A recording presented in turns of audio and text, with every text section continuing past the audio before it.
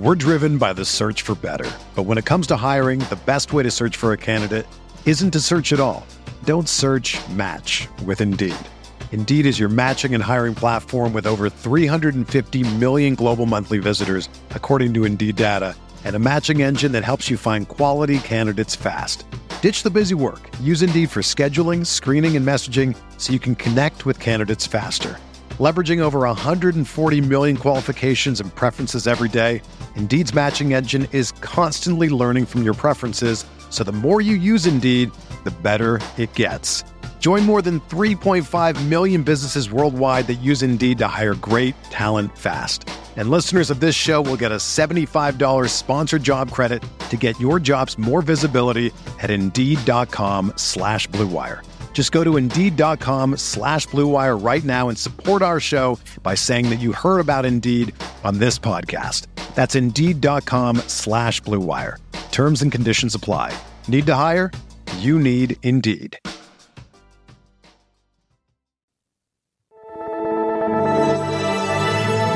Blue Wire. First pick in the 1991 NBA Draft, the Charlotte Hornets select Larry Johnson from University. I'm not supposed to be here, man. A lot of people from where I'm from, don't make it.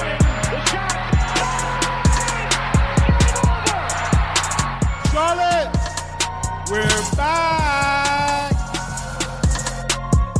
All right. Welcome into another Buzz Beat, a Charlotte Hornets podcast. We are recording this live on a Friday night following the game against the Jazz. This is Richie, and I'm going to be recapping this probably solo. Spencer may join us later on the phone here, but he was in person at the Spectrum Center tonight, so maybe we can get him as this like on-the-scene correspondent. I'm not sure if he'll be able to join or not, but we are going to be recapping the game that just finished about 10 minutes ago, a 107-101 victory for the Charlotte Hornets, bumping their record up to 38-36. And as always, as we're here in Twitter Spaces, if we have any speaker requests, I should be able to carve out time to get to those as well. Before we get into the pod, I wanted to remind you guys of two things. Number one, as always, we'd love a rating and review on Spotify and or Apple Podcast. We always love reading those things. And then number two, if you have a Twitter account, which obviously those of you in here right now do, and you would love to be part of the Hornets community on Twitter, there's going to be a link in the episode notes to join, or you can just go to our BuzzBeat Pod Twitter account and find that link and just request to join the Twitter community. I'm not really sure how it works fully yet, but we're going to give it a go. So it looks like it's just like almost like a message board or some kind of like conversation that you can have on Twitter where it's private and it doesn't get posted to your public feed on Twitter. So those are the two things that I just wanted to remind you guys of before we get into this. So again, huge game for Charlotte at home, 107-101 victory over the Jazz. They finished their homestand at 4-1. I thought going into this game, it'd be a 3-2 homestand going up against the Utah Jazz. General thoughts early on this game. I thought when we saw that first quarter, when it first started, like the early offensive rebounds, Jazz getting to all those 50-50 balls, it kind of got them off to a fast start. And it felt very similar to the previous game against the Knicks, where the Hornets just couldn't overcome that slow first quarter start. But they took a timeout, they weathered the storm, and then from there on out, it was a back and forth game between both of these teams. The three-point shooting kept the Hornets in the game in the first quarter. Really productive quarter for Rozier as he scored, I think, 8 of the first 9 points. And I think he was like 3 of 3 first quarter from distance. In the second quarter, I thought the Hornets defense stepped up. And then in the second half, it just really was a back and forth game. Donovan Mitchell was awesome for the Jazz. Neither team could really pull ahead. But I will say this, it was a very mature win for the Hornets, a team that has struggled at times down the stretch, and to pull out a victory against a team that plays on both ends of the court like the Jazz does, like I just think it's a mature victory for the Hornets. And I'll go ahead and get into some of my like individual player performances. But before I get to the big three, I do want to give a quick mention of 2 players here. Isaiah Thomas, and Mason Plumlee. And we'll get to the big three. Ashley Chamonix calls them the QC3. I'm not sure if I totally on board with that nickname. I guess it rhymes. But anyway, both of those players, Thomas and Plumlee, didn't play a ton, right? Like there was a very similar aspect to the game. They didn't play a ton, but when they were in the game, they were efficient and they made an impact. Isaiah Thomas, I think he was one of 3 from behind the arc tonight, or one of 2, but where he made most of his buckets were inside the arc. He had a couple of driving baskets in the first quarter, and then he had this like very high arcing hook shot over the 7-1 Gobert in the fourth quarter.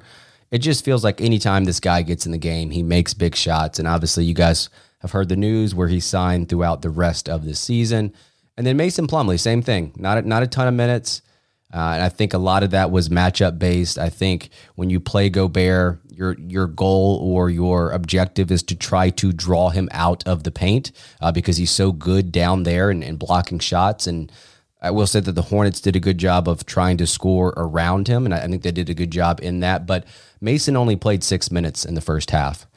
And like I mentioned, I don't think it was anything that he was doing wrong. It's just that it wasn't the perfect matchup. But what I will say is when he came out in the third quarter, he was probably the best player in those first 5 minutes for the Hornets, just because he gave energy on both ends of the court. He had several offensive rebounds. He finished the game with 4 offensive rebounds in just 16 minutes of play.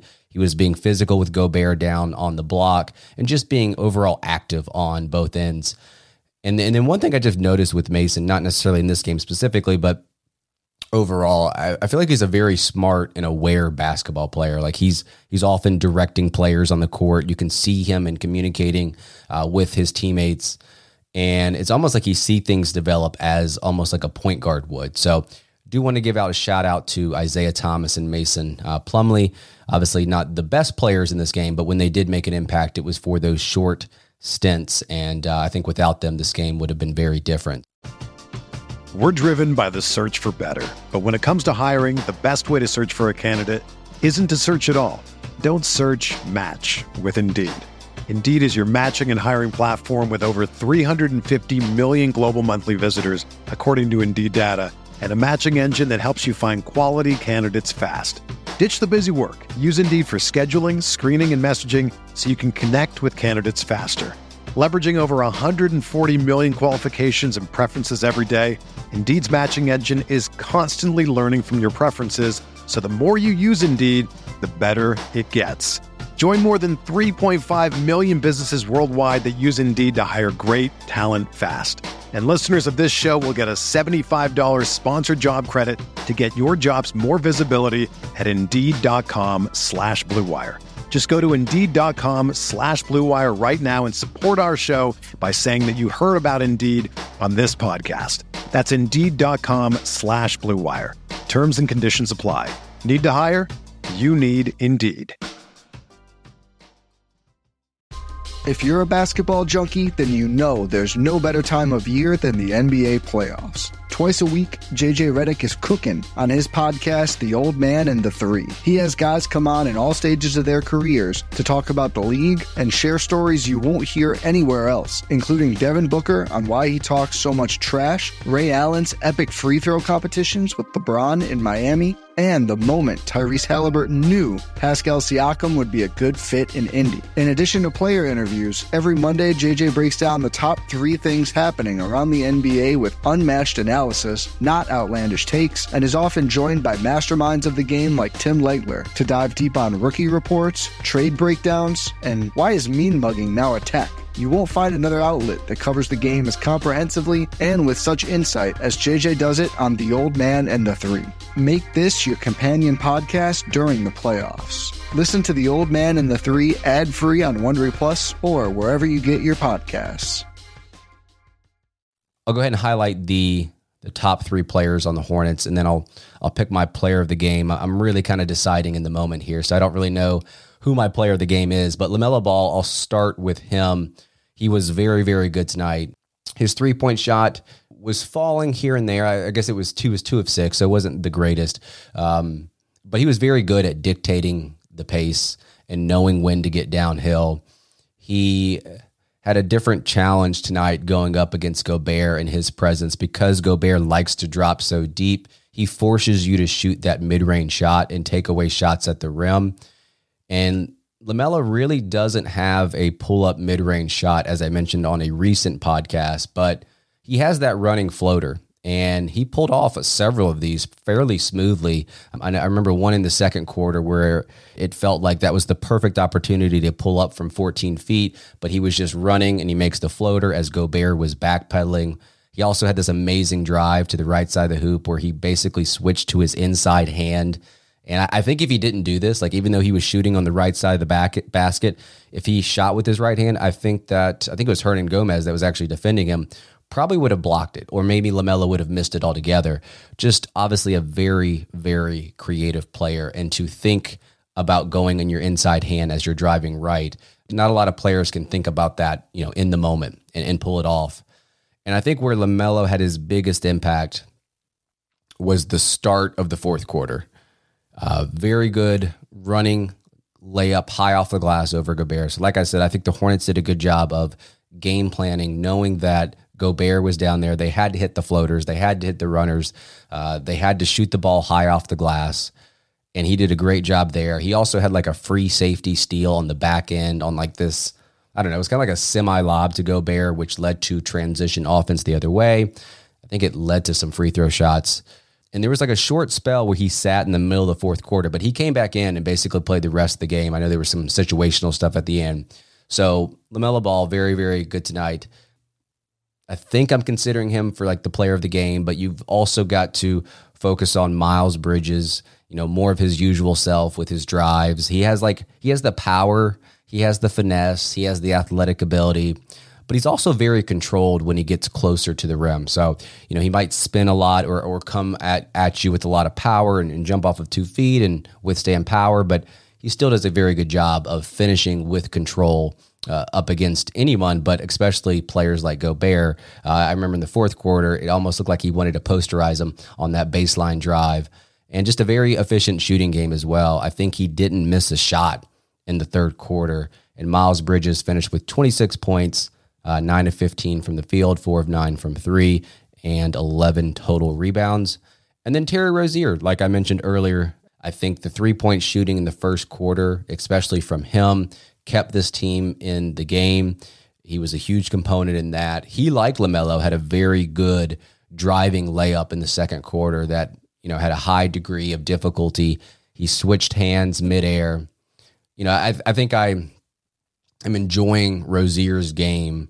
I know that he pounds the rock a lot, but we're seeing more from him inside the arc. He's not just this movement shooter. He's got a little bit more of this all-around scorer, and you're starting to see little pieces of his game develop inside the arc. The mid-range shot, the floater, the layups and stuff like that. He's doing things with high degree of difficulty, and I think when most outside fans think of Rozier, he's a movement shooter. He's a three-point shooter, but I think he's slowly picking up things inside the arc as well. Not only did he have timely threes in the first quarter, he also capped it off in the fourth quarter as well with I think 2 or 3 huge three-point shots that fell late in the fourth quarter. So those 3 players, I think, were in contention for player of the game. And if I had to be decisive and choose one, I don't think you can go wrong with any of them. But I'm going to go with LaMelo Ball just because of the way that he dictated the pace, some of his creative moves. I thought the start to the fourth quarter was huge. So I don't think you can go wrong, but I'm going to go ahead and pick LaMelo Ball as the player of the game. Okay, I'm going to end this podcast with a question that I got from, I can't remember who I got it from. I'm got to go back and look at the tweets, but basically it says, of the top 4 teams in the East, which team would be the most favorable matchup for the Hornets? Now, and obviously this is a hypothetical because it's not like the Hornets can choose who they want to play. We've got the Heat, we've got the Bucks, we've got the 76ers, and we've got the Celtics. And I'm going to run through each of these teams, and I just listed them in the order of their standings currently as of today. And I'm going to go through these teams and see how I think the Hornets can match up against them. Now, this is really just a Sophie's choice here because there's not really a suitable opponent for the Hornets to play in the first round. But if you had to choose one, which one would be the most favorable for the Hornets to face. So let's start with the Heat. I think at a quick glance, the Heat seem like they might be the most favorable matchup of the four, maybe considering how they're playing right now. They don't necessarily have that imposing big, which inevitably always gives Charlotte some kind of trouble and has in the past. But there's something about them that just doesn't feel right to me for the Hornets. Number one, I think their three-point shooting with Duncan Robinson, PJ Tucker, Tyler Hero, I think that would be killer. I think that their offense is one that loves to get it at the elbow with Adebayo, collapse the defense and kick it out to the corners. Historically, the Hornets don't do well with teams that wear out the corners. I know that the Jazz, even tonight, were wearing out those corner threes. And then number two, I think the Heat's defense with Butler, Adebayo, Tucker would just frustrate the Hornets. They're going to slow the game down in the half court, and that's something I don't think the Hornets can get into against any team, but especially not the Heat. Opponents are dead last in terms of time to shot when they play Miami. So they slow teams down to a very methodical pace. So I was tempted to say the Heat when I first saw this question, but the more that I think about it, the more I don't like that matchup. The Hornets are actually 0-3 against Miami this year. Not that that means everything, because obviously some of the games come earlier in the season and teams change throughout the course of the season. But I don't necessarily think the Heat of the top four teams are the most favorable matchup. And also what bugs me about that team is they are a team that's able to sway the refs in late game situations with their complaining. And that would just get on my nerves. So I guess I would want to avoid the Heat too for that specific situation. But as it stands today, that's the team. If the Hornets make the 8th seed, they will be playing the Heat, depending on, if the Heat can hold off for that number 1 seed. The Bucks, I think going up against the defending champs will also be a difficult feat, especially with the inability to guard Giannis and the return of Brook Lopez. That makes the team probably the least likely team that I would want to face if I were the Hornets. Brook Lopez adds so much for that team. He can stretch the floor as a 5. He's also not afraid to body down the post if he realizes there's some kind of mismatch. And defensively, he plays so well, especially in that drop coverage and protecting the rim. I think that his presence now, that I think he's played like a handful of games with the Bucks, he's slowly going to find his way within that team, and that team definitely missed him when he was gone. And then, Drew Holiday as well, like he's a great perimeter defender. You place him on LaMelo. I know that Holiday kind of had an underwhelming playoffs last year. I think he got better as the playoffs went along, but he scares me as a perimeter defender. And you place him on LaMelo and you kind of stop the initial action. I think the Hornets would be frustrated there. And then you've got Middleton as well, who's got that mid-range game. So I would not favor the Bucks either. So I actually think the Bucks would be my least favorite team to go up against in the first round. And then these next two teams, I go back and forth on who would be the more suitable opponent for the Hornets. So I'm going to outline my thoughts on these last two. So we have the 76ers and the Celtics. And if I had to choose between the two, I think I have one, but I could probably be convinced otherwise. This year, the Hornets are 1-2 against Philadelphia and 1-3 against Boston. And I think going up against Embiid with Philadelphia is obviously a tough task, but I might actually consider this matchup a little bit more desirable. Definitely more desirable than the previous two mentioned against the Heat and against Milwaukee. But I think you can maybe you can make the case that the Sixers are going to like pick up steam heading towards this final stretch as Harden continues to figure out how to play with Embiid, how he plays with Maxey, and maybe the case to play against Philly is a silly one to make. But my hope would be that the 76ers get in this rut offensively, because I think of all four teams, their offense has that capability to get in a rut. And maybe the Hornets offense, has a hot stretch and they're powerful enough to outscore the Sixers. So that would be my case for the 76ers. Now the Celtics, they scare me too. I was actually in attendance for the last game that the Hornets played against the Celtics. And I think if you looked at the first half of the season, this would be a no-brainer. You'd be lining up to play Boston over these other three teams. But the Celtics have found another gear on the defensive side of the court. They've really found their groove under Udoka. Since January 1st, They're number one in the NBA in defense and number one in point differential. And offensively, they're obviously scary too. Like Tatum is just playing out of this world. He killed the Hornets the last time they played each other. He's a player that can get off 40 points and score it so easily. He can do it off the catch. He can do it off the dribble, and that's probably more important in a playoff series.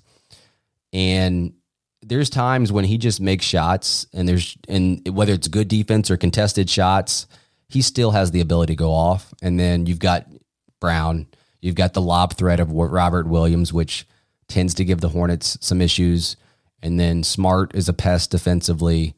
I feel that this matchup could be challenging. Now, if they revert back to some of their like November and December tendencies, maybe you can make the case it's the Celtics that you would want to face, but I just can't see that happening. I mean, I feel like they've found their groove on the defensive side of the court. They are who they are at this point in the season. You rarely see teams start to peak and kind of revert back to their previous ways. So to answer this question, I would love to know your guys' thoughts as well, whether it's through a tweet or a DM. Just let us know in terms of these top 4 teams in the East right now. What is the preferred matchup? And I think I'll go Sixers number 1, which is crazy to think of considering how much trouble the Hornets have had with Embiid. I'll go Celtics number 2, 3 the Heat, and 4 the Bucks. But you could probably make a case for any of those teams, and none of these are preferred. Hornets are not going to have a choice. When they make the play-in, they're either going to be the 7th seed or the 8th seed, or they're not making the playoffs altogether. So we will see. But big game tonight for the Hornets. Huge win at home. It was a sellout according to NBA.com. I'm going to go ahead and wrap here. I appreciate everyone for joining me here in Twitter Spaces. I actually thought it'd be less people in here considering all the college basketball games that are going on right now. If you guys tuned in late, the full podcast will be out tomorrow morning, Saturday. And as always, give us a rating and review on Apple Podcasts and Spotify. That's the best way to help us. We appreciate y'all. Have a good weekend. That is it. The Hornets win. The Hornets win on a Friday night. Clear eyes, full heart, can't lose. Whether you're a world-class athlete or a podcaster like me, we all understand the importance of mental and physical well-being and proper recovery for top-notch performance. That's why I'm excited that Unified Healing is sponsoring podcasts on the Blue Wire Network. Unified Healing is a new and super innovative global network of wellness centers powered by Energy Enhancement System, or EE System. If you haven't heard of the EE System yet, then you'll want to listen up. This technology promotes wellness, deep relaxation, purification, and rejuvenation. Wherever you are across the globe, access to a center is easy and affordable. Interested in experiencing the EE System technology for yourself? Go to unifiedhealing.com/bluewire to learn more and find a center near you. That's unified, UNIFYD, healing.com/bluewire. No material or testimonials on the Unified Healing website are intended to be viewed as medical advice or a substitute for professional medical advice, diagnosis, or treatment. Always seek the advice of your physician or other qualified healthcare provider with any questions you may have regarding a medical condition or treatment and before undertaking a new healthcare regimen, including EE System.